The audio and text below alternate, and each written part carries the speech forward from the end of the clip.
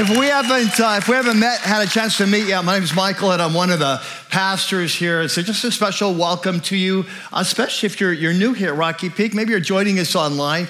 And by the way, if you are joining us online for the first time, you may not know this, but at either the top or the bottom of the page, depending on the format you're watching, there'll be a link there. It says message note sheets, and you have 3 different options. So I'm really encourage you to do that. But before we go into our time of teaching, I just want to thank you for coming out Thursday night.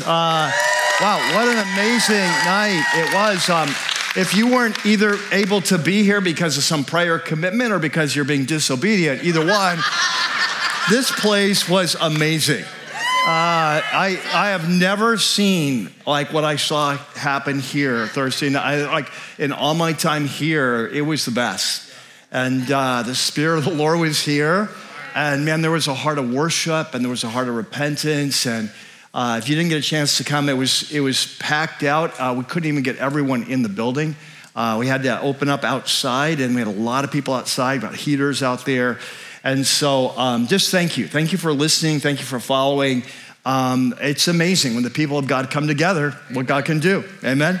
So very exciting time. So anyway, we're going to go into our time of teaching today. And so if you have your Bibles, your note sheets, and all ready to go, I'm ready to jump in. You guys ready to go?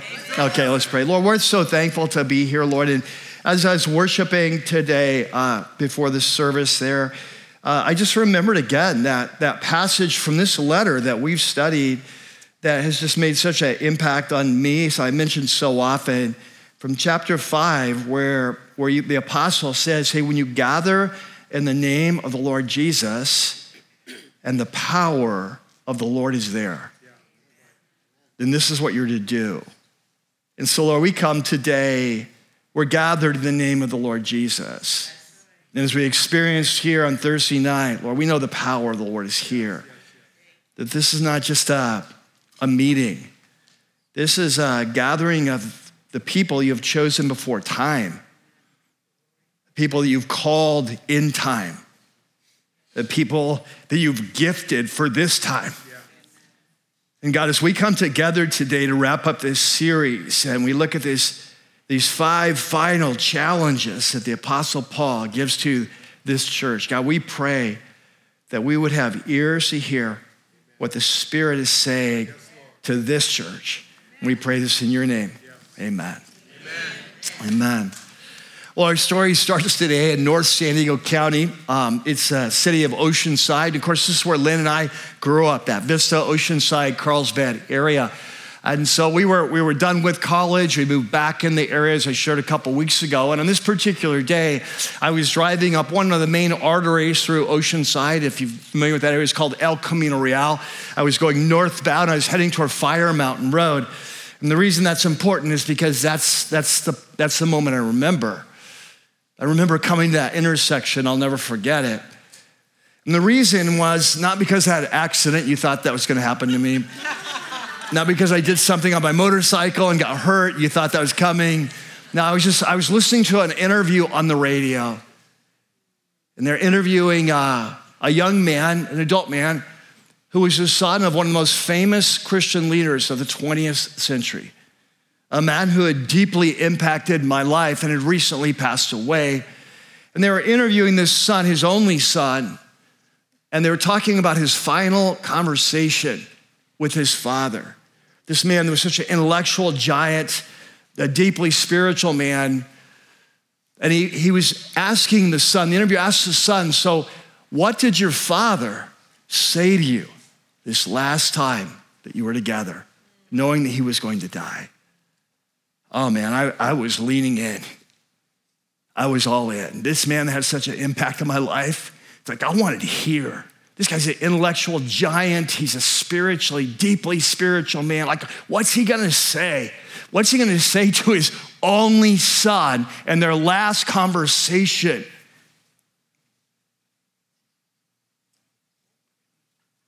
And while I leaned in, I listened, and what he said surprised me. It was so simple, but it was so deeply profound that I'll never forget it. It hit me so hard that I remember exactly where I was in the car on that day. Well, today, we're continuing this series. Yeah, Saturday night. I had to have some fun with you, right? It's like tomorrow morning, I don't even know if they'll be like, give them an IV, but anyway. No, actually, 9 o'clock has really been waking up. It's like they're really coming along. I've got great hopes for them. So, today we're continuing this series that we've been in since like a year ago. It's called Christ, Culture, and the Cross. And for those of you who are brand new, and I know every week God's bringing new people and you're joining us online. For those of you who are new, this is actually a kind of an in-depth study of one of the most important letters in the New Testament and the second part of our Bible for our time. And is written by one of the key leaders of the early movement of Jesus. His name is Paul. They call him the Apostle Paul. And he's writing to this group of Christ followers that he and his team actually led to Jesus 3 years before. They live in a very important Roman strategic city in the southern tip of Greece called Corinth. And so we call this letter 1 Corinthians. And believe it or not, this is the final message in this series. That this is message number 40. And we started this series a year ago last week. This is when we started this series. And today we're coming to the final chapter, the final passage where Paul is wrapping this up. And so if you have your Bibles, you have your apps, just go ahead and open up to chapter 16. We're going to pick it up where we left off last week at verse 5.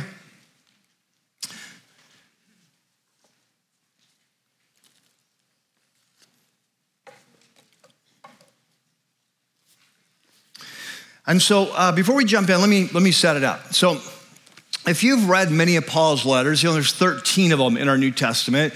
Almost half the books in are from the Apostle Paul. And so there's that often at the end of his letters, not always, but often he will sign off his, remember, they really are a letter in a sense. They're more like an essay, but they're in a letter form. And so often at the end, he will send personal greetings to people that he knows where he's writing. Sometimes he'll talk about upcoming travel plans. Maybe he's coming to visit them. Sometimes he'll send greetings from people wherever he is, whatever church he's in, to that. So, and then sometimes he'll give some final challenges. And these final challenges are never random, though if you're not paying attention, they might seem random. But they're actually a way of him kind of summarizing the message of the entire level and speaking to the situation he's been addressing in the church. And that's the case today. And so we pick it up at verse 5. And so he says, after I go through Macedonia. So we were going to do some map work today, but if you just don't have enough time. But here's a simple version. If you can kind of picture the Aegean Sea, and you've got Greece on one side, and across the Aegean Sea, you've got Turkey on the other side. And so Paul is writing, remember, from this major metropolitan city. It's the fourth largest city in the Roman Empire at the time. It was the city of Ephesus. Right across the Aegean Sea, pretty much straight across, was the city of Corinth. And so you could sail across, but he doesn't want to sail across because he wants to go north from Ephesus and go up, if you kind of picture, up and over into Greece, kind of cross from Asia into Greece, so he can visit some of the churches that he started before, like the church of Philippi, the church of Thessalonica. So he's going to go up and around the Aegean Sea and come down, then it'd be like the eastern side of Greece, and then he'll come to Corinth. So that's kind of, he's letting him know his travel plans. So he says, after I go through Macedonia, that'd be like northern Greece, I will come to you, for I will be going through Macedonia. In other words, not sailing across the Aegean Sea. And he said, perhaps I will stay with you for a while or even spend the winter. So in ancient world, about October, early October, you stop sailing. It's way too dangerous. And so he says, hey, the plan is I'm going to come, I'm going to stay the summer, and maybe I end up staying, there for the winter. He's not really sure exactly where he's going to go next. And he says, so you can help me on my journey wherever I go. He said, for I do not want to see you now only in a passing visit. So when he comes, remember, this is a messed up church. He wants to stay for a while. And so he says, I hope to spend some time with you if the Lord permits, but I will stay on at where? So he's in Ephesus, remember, on the western coast of Turkey. It's a seaport there, right near the seaport. And he said, I'm going to stay till Pentecost. So that'd be like May, in May sometime. And he said, because a great door for effective work has opened to me. So we know from the book of Acts that God's really moving in amazing ways in Ephesus. And so he says, I want to stay here a little bit longer. He said, but it's also, there are many who oppose me. It's getting dangerous. And sure enough, he will almost lose his life there after he writes this letter.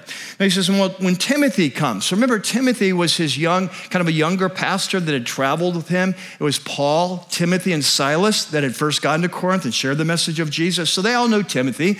And back in chapter 4, you may remember this, Paul had said, hey, I can't come right now, but I'm going to send Timothy as my personal representative. So when he gets here, he can help you kind of remember what it looks like to follow Jesus. But he has some real concerns because Timothy is coming as his personal representative. We know this from the letter that there are many beginning to rise up in Corinth, question Paul's authority, question whether he's an apostle. So he's a little concerned about how they're going to receive Timothy since he's representing Paul. So he says in verse 10, when Timothy comes, see to it that he has nothing to fear while he is with you. Right? That's like saying to, hey, we're sending one of our pastors over as shepherd. Just make sure he doesn't get killed over there. All right, so you're kind of like, wow, something's going on here, right? There's nothing to fear. That's what you normally say when a visiting pastor is coming. He said, for he's carrying on the work of the Lord, just as I am. So no one then should treat him with what? Contempt. You sense the tension, right? There's tension. And he says, so send him on his way in peace so that he may return to me. I'm expecting him along with the brothers. So we don't know if Timothy has already left Paul and on his way to there, or he's about to go. But he says either way, he's going to come, he's going to spend some time, treat him well, and then he'll travel back with some of the brothers and kind of report to me on what's happening. And he says, now he's going to talk about Apollos. Now, you may remember back in the early chapters 1 through 4, we were introduced to this great leader of the early church, a very gifted teacher named Apollos.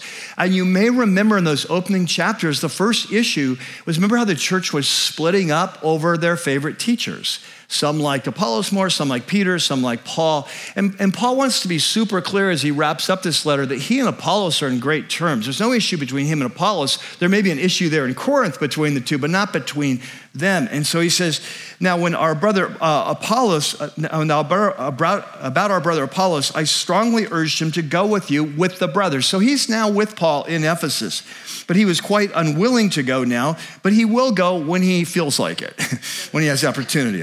I told you should go. It's like, no, Paul, I'm not ready. All right. Now we come to verse 13 and 14. And in these two verses, Paul is going to give 5 final challenges. They're like staccato challenges. We're going to come back today to these and talk, but follow along. He says, be on your guard. In the Greek, what it literally says is to be watchful. It's like a military term, like be watchful, stay awake, stay alert. Like a military sentry that's kind of, you're at a war and you're like a sentry, like so stay alert. The second command is stand firm in the faith. Again, another military term, like in the midst of a battle when the enemy's rushing, don't give ground, and we'll talk more about that later. Third is be courageous. In the Greek, interesting, what it really says is like act like men. Right? It's like be a man, like kind of man up. And then he says, number 4, be strong, which in the Greek means be strong. And then number 5, he says, and he wraps it up and he says, do everything in what? Love. And we'll come back to that. So these are 5 key challenges that he gives that really aren't as random as they seem. They really kind of summarize what their letter has said. He says, now, you know that the household of Stephanas, so when Paul had first gone into Corinth, Corinth is the capital of the province of Achaia. All right? So when Paul first went to Corinth, he shared the message of Jesus. Like the first believers that came to Christ was this man named Stephanas and his household. Well, what's interesting is Stephanas is now in Ephesus. He's just come from Corinth with some of his buddies or maybe from his household. And it's very likely that they're the ones who brought the letter that is asking all the questions that Paul has been answering since chapter 7. Now about marriage, now about idols, vital food, now about spiritual gifts. And so it's very likely that this is how this letter got to them. So he says, you know that the household of Stephanas were the first converts in Achaia, and they've devoted themselves to the service of the Lord's people. So it sounds like they've risen to a place of leadership in the church at Corinth. Now I urge you, brothers and sisters, to submit to such people, right, as your leaders, and to everyone who joins the work and labors at it. So remember, in the church, there are leaders rising up that are taking the church away. There are leaders rising up that are doing a good job. And Paul's kind of pointing out, follow this kind of a leader. Right? He said, I was glad when Stephanas and Fortunatus and Achaeus arrived. These three guys, they may all be from his household. We don't know. Because they've supplied what was lacking from you, for they refreshed my spirit and yours also. Such men deserve recognition. So he's putting a spotlight. These are the kind of leaders in your church you should be listening to, right? So he says, now, the church is in the province of Asia. So remember, Paul is in Ephesus. That's the capital city of the Roman province of Asia. And so he says, so the churches in the province of Asia, they send you greetings. And he says, Aquila and Priscilla. So we met them in the very first week or so, very first week of this series. We know from the book of Acts that when Paul first arrived in Corinth, he was by himself. Timothy and Silas were coming later, and he met this couple, sort of a power couple. They're Jewish. They had been kicked out of Rome. They had settled in Corinth. They had a business making tents, like the big kind of Arabian Night tents, not like Coleman's. And so that was Paul's background. For those of you who've been to Israel, think like Bedouin tents, like we're in the Bedouin tents there. So that was Paul's skill too. That was his trade. And so he kind of started living with them and working with them. And so, but they were very gifted teachers. They were kind of a power, like a couple that led church together. And so they have now moved from Corinth to Ephesus. And so he says, the churches in the province of Asia send you greetings. Aquila and Priscilla greet you warmly in the Lord. Of course, they all knew them. And so does the church that meets at their what? Okay, now I want to keep saying this, right? Keep saying this again in case we ever have another pandemic, all right? All right. In the early church, no one had buildings like this, right? No one had buildings. The church met in homes, usually 30 to 50, right? So that's why when we went through this, I said like, hey, it's fine to meet if you want to meet, but a church doesn't have to meet all together in a big building to be a church. Like the early church went without 200 or 300 years, right? So anyway, so they're now hosting a church in their home. And he said, so all the brothers and sisters here send you greeting and greet one another with a holy kiss. Sort of that, that kind of Middle Eastern or European thing, the kind of kiss on one cheek, kiss on the other kind of thing. And he says, so I, Paul, write this greeting in my own hand. So normally when Paul would write a letter, he dictates his letter. This is how you do it in ancient times, often. And there was actually a person who would take the letter down. They were called an amanuensis. And so Paul would often dictate, but at the end, he would often sign it in his own signature, which was like his signature, like this is really a letter for me. Like this is how and that was very common practice in ancient times. And so he says, now, if anyone doesn't love the Lord, and my guess here he's talking about these kind of false teachers that are starting to rise up and pull people away from Jesus. If anyone does not love the Lord, let that person be cursed. And then he says, come, Lord. And this is interesting. If you were alive during the Jesus movement, or if you've seen the movie, right? Jesus Revolution, one of the things was a big emphasis on the second coming and a whole big music industry company called Maranatha Music. Some of you remember that. Well, Maranatha comes from the Aramaic word, that was the language spoken in Israel, and it went like this, Marantha. And so then that got transliterated into Greek because it just became kind of like Abba, Father, like Abba is Aramaic, but it just got transliterated into Greek. So this is the same in Greek as Marantha, which is how we would say Maranatha, right? The Lord comes. So Jesus, we want you to come back and we want you to bring all heaven and earth under your leadership. We're waiting for you to come back to conquer death like we saw in chapter 15. We want our new bodies. We want to be in the new creation that's coming. And so Lord, come. And then he wraps up and he says, my love to all of you in Christ Jesus, amen. And we did it. We finished. All right. Now, hey, what I want to do today in this time that we have in this final message is I really want to focus in on this final challenge from the Apostle Paul, these five staccato challenges he gives in verses 13 and 14. What we're going to see is in many ways sort of summarizes his challenge to the church of Corinth. And it's not like random. It's just like he gives this challenge in light of what he's written and in light of the challenges they're facing. Now, what we'll see as we go through is there's a lot of overlap. It's like there's an overlap between these challenges. So I'm going to group some together. But there in your note sheet, you have Christ, culture, and the cross, the 5 challenges. And so let's look at the first one. So the first one, the first challenge is, I put it like this: stay alert and stand firm. Okay? Stay alert and stand firm.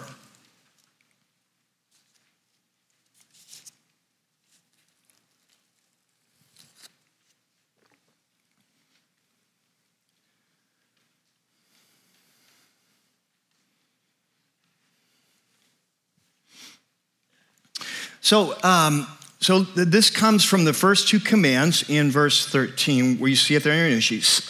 Be on your guard and stand firm in the faith, right? So these are his first 2 of the 5. And they overlap and they are similar. So I'm putting them both together.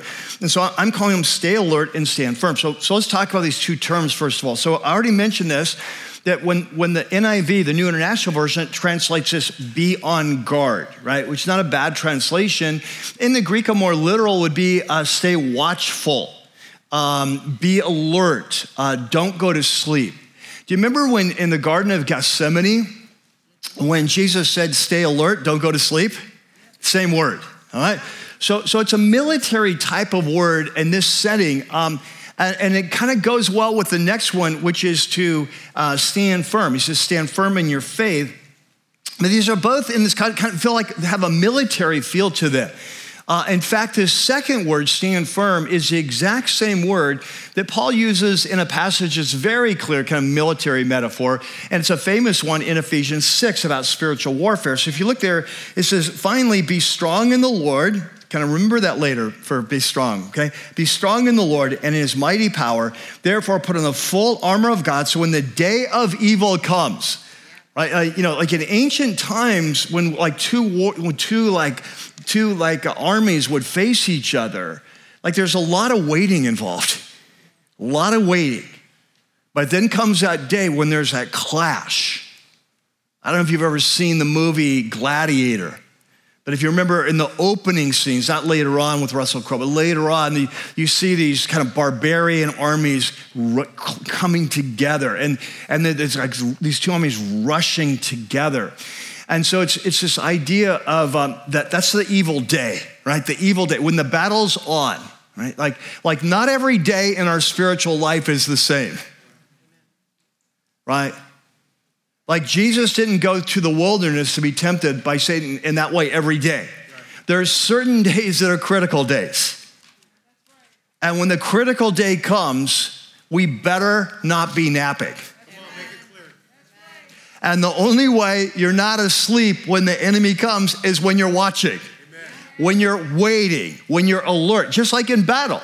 Right, so if you have your army over you put sentries out, right? And their job is to be watching to make sure your army is not taken by surprise.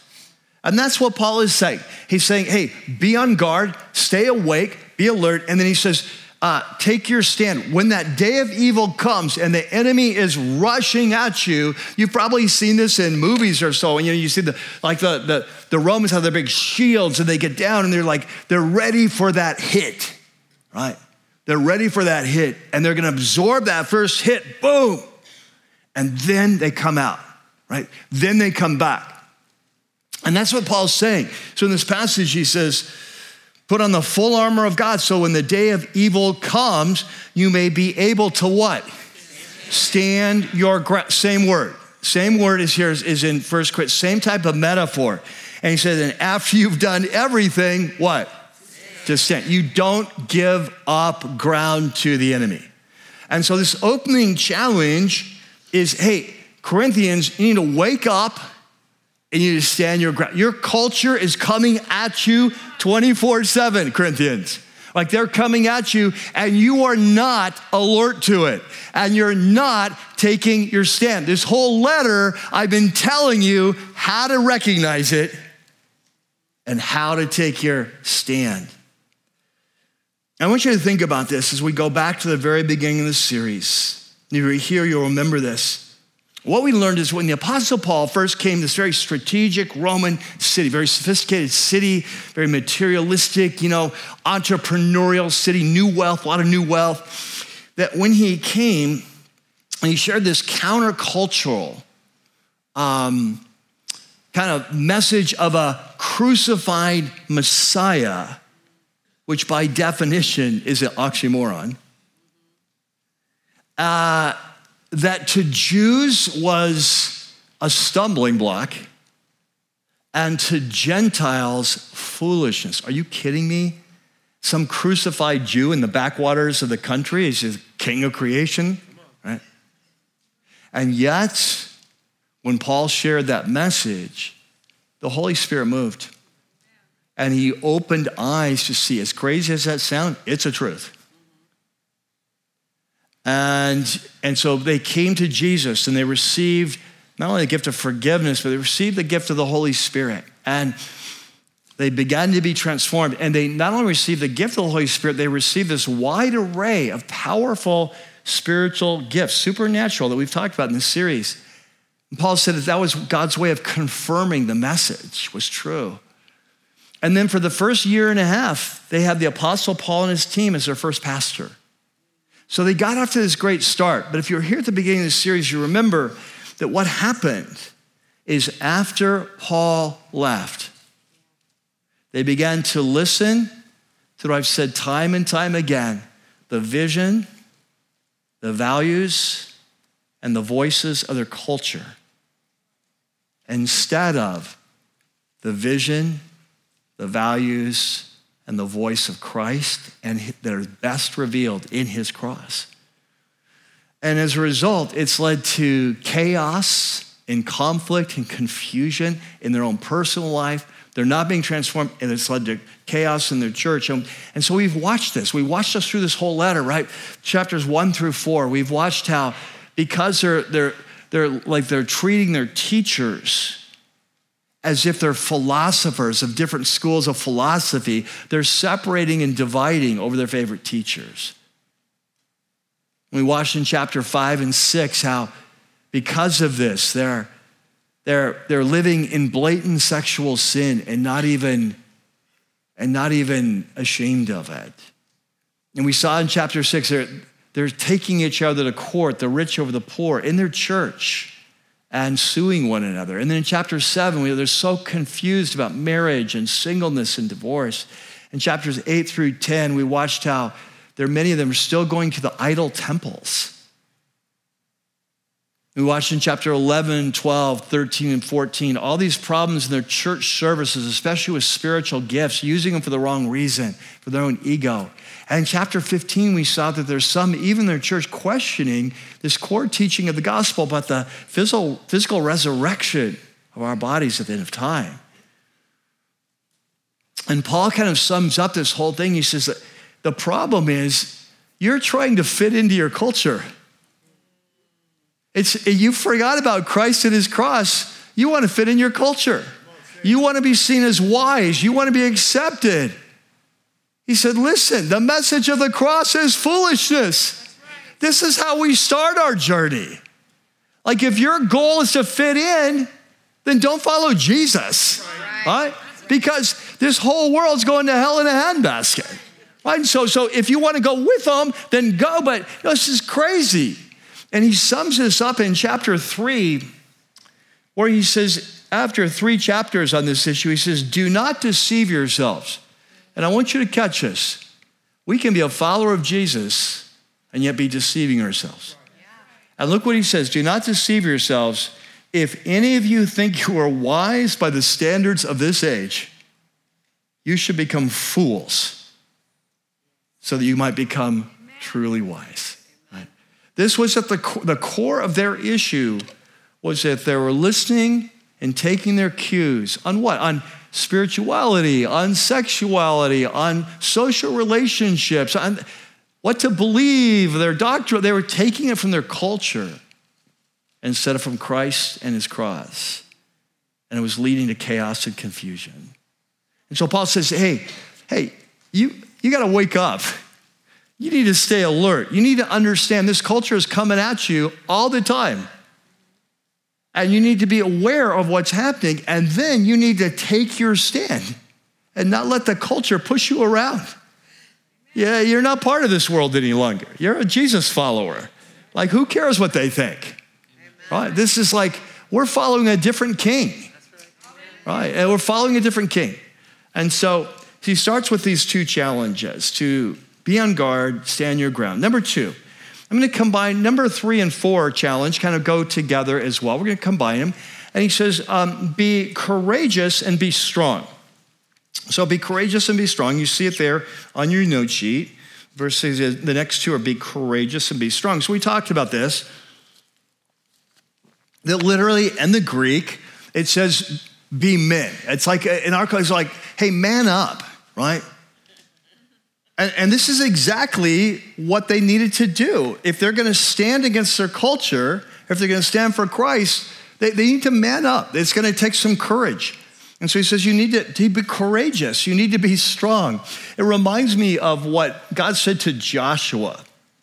Remember when Joshua was ready to lead Israel into the promised land?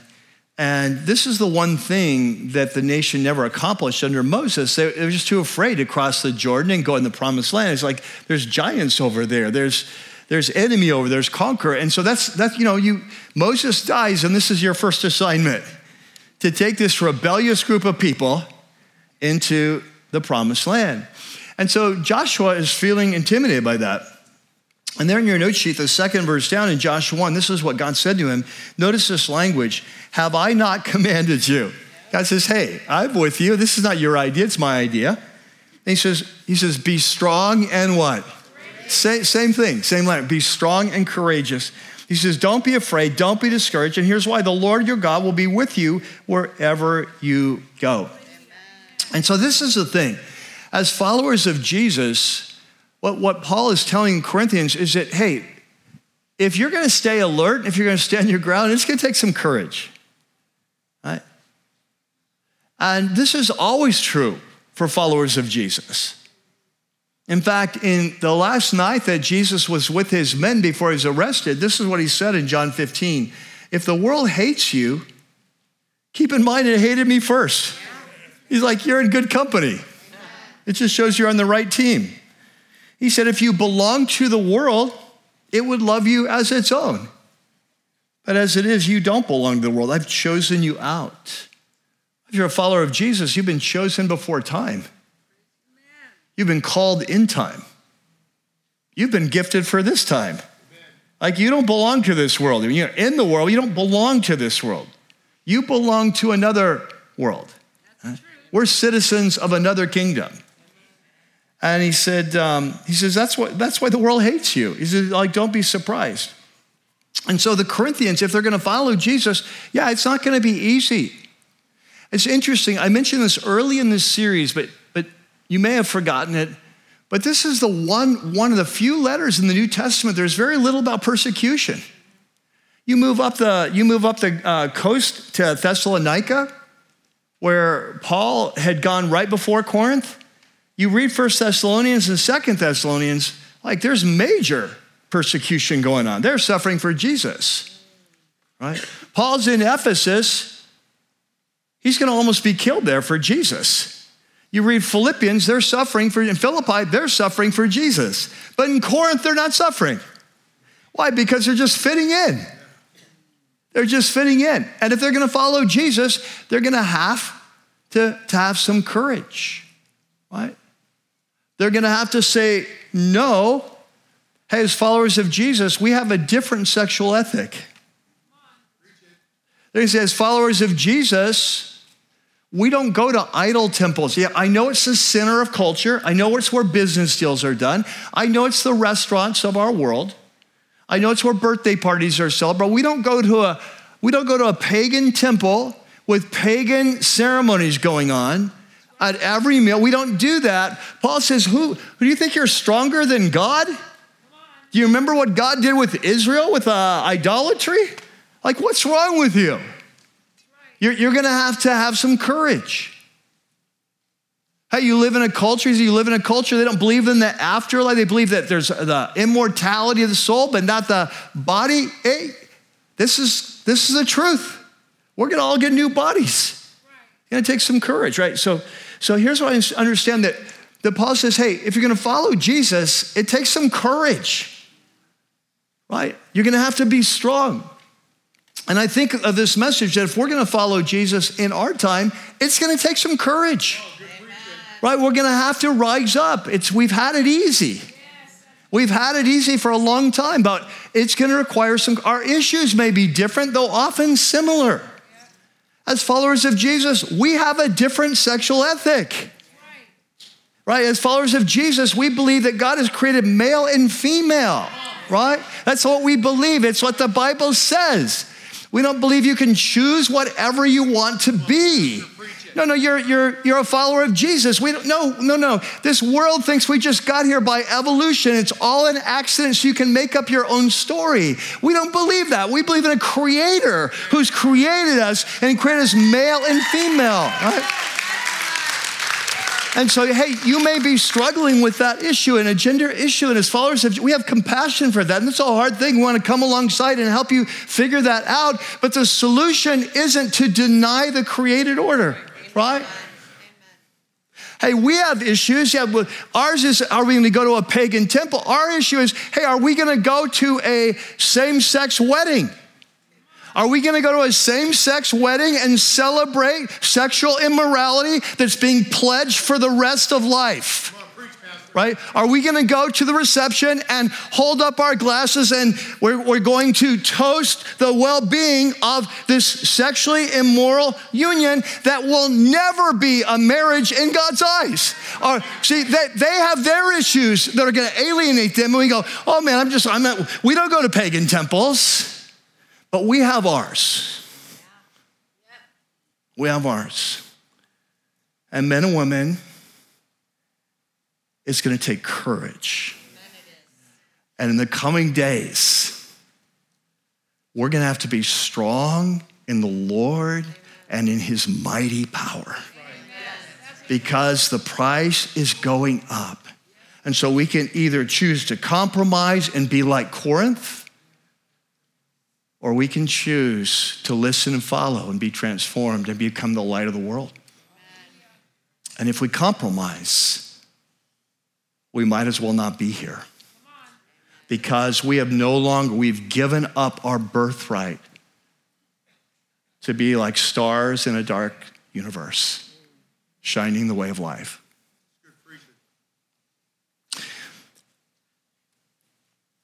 Number 3. Finally, Paul wraps up his fifth final challenge, is one we've seen a lot in this series, is to do everything in love. And so if you're a follower of Jesus, you know this. So this is the ethic of Jesus. Jesus said the most important thing is we love God and we love people as Jesus and the word defines love, right? We live in a culture that's all confused on this. Love is love. No, it isn't. Love is what God says it is. Jesus says, if you love me, you'll keep my commandments. This is love for God, that we keep his commandments, right? So the Creator defines what is right and wrong, and love never rejoices in evil, right? That's what we learn in 1 Corinthians 13, that love rejoices in the truth, right? So it's never love to accept something and approve of something that is ultimately destructive for someone else. And so Jesus said that, but what we've seen is that this topic of love has been very central to this whole letter. We saw it early on. Remember, the Corinthians saw themselves as very spiritual and very mature because of all these very powerful supernatural gifts, supernatural experiences, and this new spiritual knowledge that they received through Christ. And so we learned in chapter 3, though, that actually they weren't spiritually mature. They're actually spiritually immature. And the reason Paul could tell is because the way you're doing your relationships. See, the mark of a truly spiritually mature person is that their character is being transformed to be like Jesus. And they're living a life of love, which means we're living in such a way to seek others' highest good. And so Paul said early on, he said in chapter 3, he said, brothers and sisters, I could not address you as people who live by the Spirit. Remember that word, pneumatikos, very early on. Spiritual people. but as people who are still worldly. You're still like your culture around you. You're mere infants in Christ. In fact, you're still worldly, for since there's jealousy and quarreling amongst you. You're not doing relationships in the new way, the Jesus way. Are you not worldly? You're acting like mere humans. For when one says, I follow Paul, and another Apollos, are you not mere human beings? And so we've seen this from early on. One of the earliest lessons we learned is that as followers of Jesus, the mark of true maturity is not amazing spiritual gifts. It's not all this great spiritual knowledge. It's not kind of powerful spiritual experiences, as good as all those are. They're good gifts of God. But the ultimate mark of true maturity is that we live a life of love, right? And so we see that surfacing again and again, like in chapter 8. Remember, they were arguing over whether it's okay to eat meat sacrificed to idols. Paul said, you shouldn't be going to pagan temples and participating. Hey, but if you go to the local butcher, you don't have to ask about the meat. Like, it's fine. It doesn't have cooties or anything like that, So it's just like, it's fine. And so he says, hey, but not everyone understands this freedom we have in Christ. And so don't make this an issue. And he said, what love does is love gives up its rights in order to preserve unity. And he said there in chapter 8, he says, now about food sacrificed to idols. So he's starting to talk these 3 chapters on this issue. And he says, we know that we, quote, we all possess knowledge. Yeah, that's what you say. He said, but knowledge puffs up while love what? Builds up, right? So he says, yeah, that's a great thing while knowledge, but he said, I want to know about love. Knowledge tends to give you a big head. Love builds up the body of Christ. We saw it again. We get to chapter 12 through 14. Remember, they're using all their spiritual gifts, but to build up their own ego, not to really serve one another. And so Paul said in chapter 13, he said, if I speak in the tongues, he's talking about these amazing spiritual gifts. If I speak in the tongues of men and angels, but do not have love, I'm only a resounding gong or a clanging cymbal. I'm just making noise. And if I have the gift of prophecy and I can fathom all mysteries and all knowledge, and if I have faith that can move mountains, but do not have love, I'm nothing. If I give all I have to possess to the poor, I give my body to hardship that I may boast, but don't have love, I gain nothing. Right? So over and over again, he says, this is what it means to be a follower of Jesus. The sign of true spirituality, of true maturity, that true transformation is that we're transformed to love God and to love others as he has loved us, laying down our rights for the sake of others. And so this leads then to these 5 challenges, lead to one final question as we wrap up this series. Let me give you the question, and then let's talk about it. So the question is, will you, as we move in the future, will you listen and follow Christ and his cross or the culture? I think this is where it begins. This is where the bottom line for us.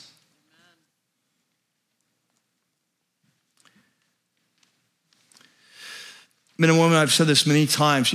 Early on in this series, the very first week, I told you I'm so excited about this series. I mean, in the video I made before we even started the series, I told you I'm so excited because I really believe this is one of the most important letters in the New Testament for our time.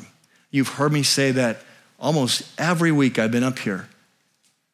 And the reason is I think that the situation that this church in Corinth is facing is very similar to the situation the church in America is facing. Amen. Early on, I told you one of my favorite scholars, Gordon Fee, in his commentary on 1 Corinthians, he said Corinth was a mixture of New York meets San Francisco meets Las Vegas. Great, right? It was a place of new wealth, very entrepreneurial. It was a place of cultural sophistication. It was a place of being a very multicultural place where people from all over the empire were coming, very pluralistic in terms of its religion, spiritually very diverse, sexually highly promiscuous, extremely materialistic. It sounds a lot like Southern California. Yeah. Mm-hmm. Welcome to Corinth. And what we have seen in this series is that time and time again, their choices are being more shaped by their culture than by Christ. And as a result, they're not being transformed. They're not living the life Jesus came to give. They're not being a witness to their community. It's leading to chaos and conflict and confusion. And so when we come to these 5 final challenges we just read, we need to read them in light of the whole letter. They're not 5 just random challenges. They're the Apostle Paul's final words to this church at this point in time. And we started the day with a story of my story. I was late 20s, 28, 29, something like that. And we were living in Vista, and on this particular day, I was driving up El Camino Real to visit one of my close friends who lived up there in the Fire Mountain area. And I was listening to this interview, with Frankie Schaeffer. So some of you remember Frankie Schaeffer. His father was Francis Schaeffer, one of the greatest evangelical intellectuals, greatest thinkers of the 20th century, second half of the 20th century. And I tell you something, I was recently reading a book on worldview and culture, and they were quoting something that Francis Schaeffer wrote in 1980, a long quote. And can I tell you something? It's like he saw it coming. We used to say, Len and I used to say, he's like a prophet for our times. And can I tell you, you read it now and you say, everything he said was coming. That when you see the worldviews, like we talked about, that are shaping our culture, you can see the trajectory. And he saw it coming. And Francis Schaeffer was not only a brilliant intellectual philosopher, but he was also a man with a deep walk with God. And as a younger believer, it had a big impact on my life. And so on that day, when I heard Frankie being interviewed on this radio station about his father's last words to him, I'm telling you, I'm leaning in. Oh man, what I would give to be a fly on the wall in that room and hear with this incredibly gifted, wise, Jesus-loving man, like what he would say to his son. And I'll never forget it because it was not what I expected. It was not some big intellectual treatise. It was very similar to Paul's final words here. Several just short, staccato statements about what matters most in life. I don't remember every one exactly, but it went something like this. Frankie, you're a Christian. Guard your integrity and never let it go. Son, you're married. Be faithful to your wife.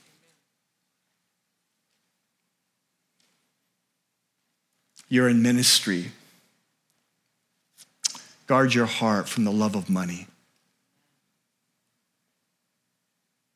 Hold on to the word and never let it go.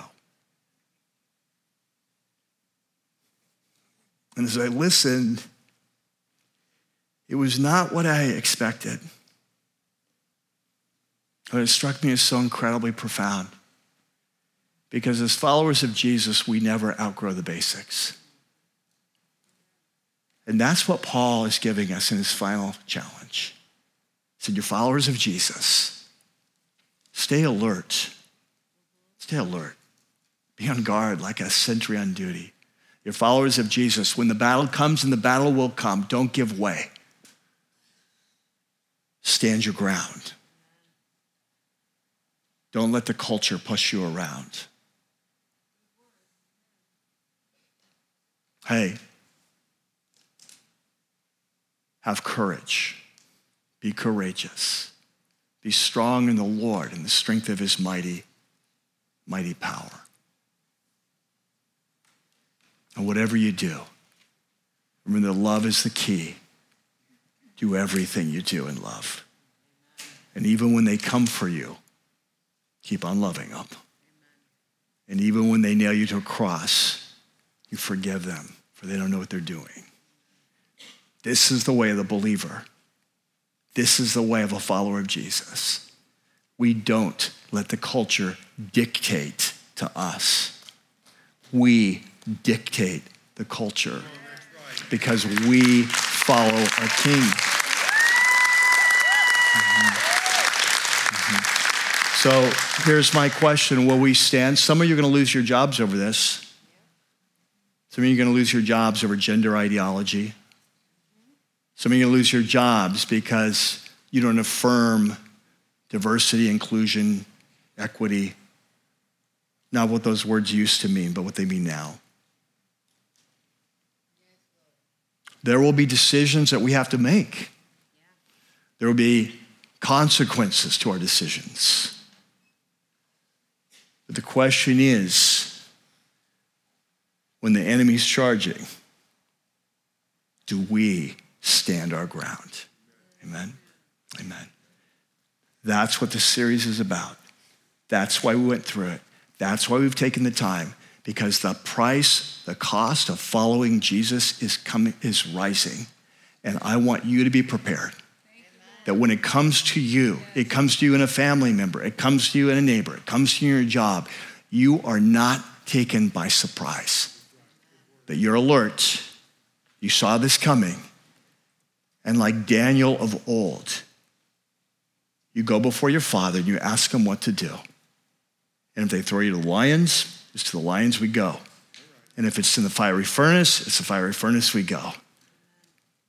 Like Martin Luther of old, we say, here I stand, God help me. I can do no other. Amen. Amen. Let's pray. Lord, these are heavy words, but they are powerful. What a challenge. Be on guard. Stand firm in your faith. Be courageous, be strong, and do everything in love. That kind of sums it up. And so, Lord, we pray that, as the song says, you would be our firm foundation, and that we would not give in, because you will never let us down. You'll meet us in that fire when the time comes. You'll give us the words to say, the courage we need. We're not strong in ourselves. We're strong in the Lord, in his mighty power. We pray this in Jesus' name. Amen.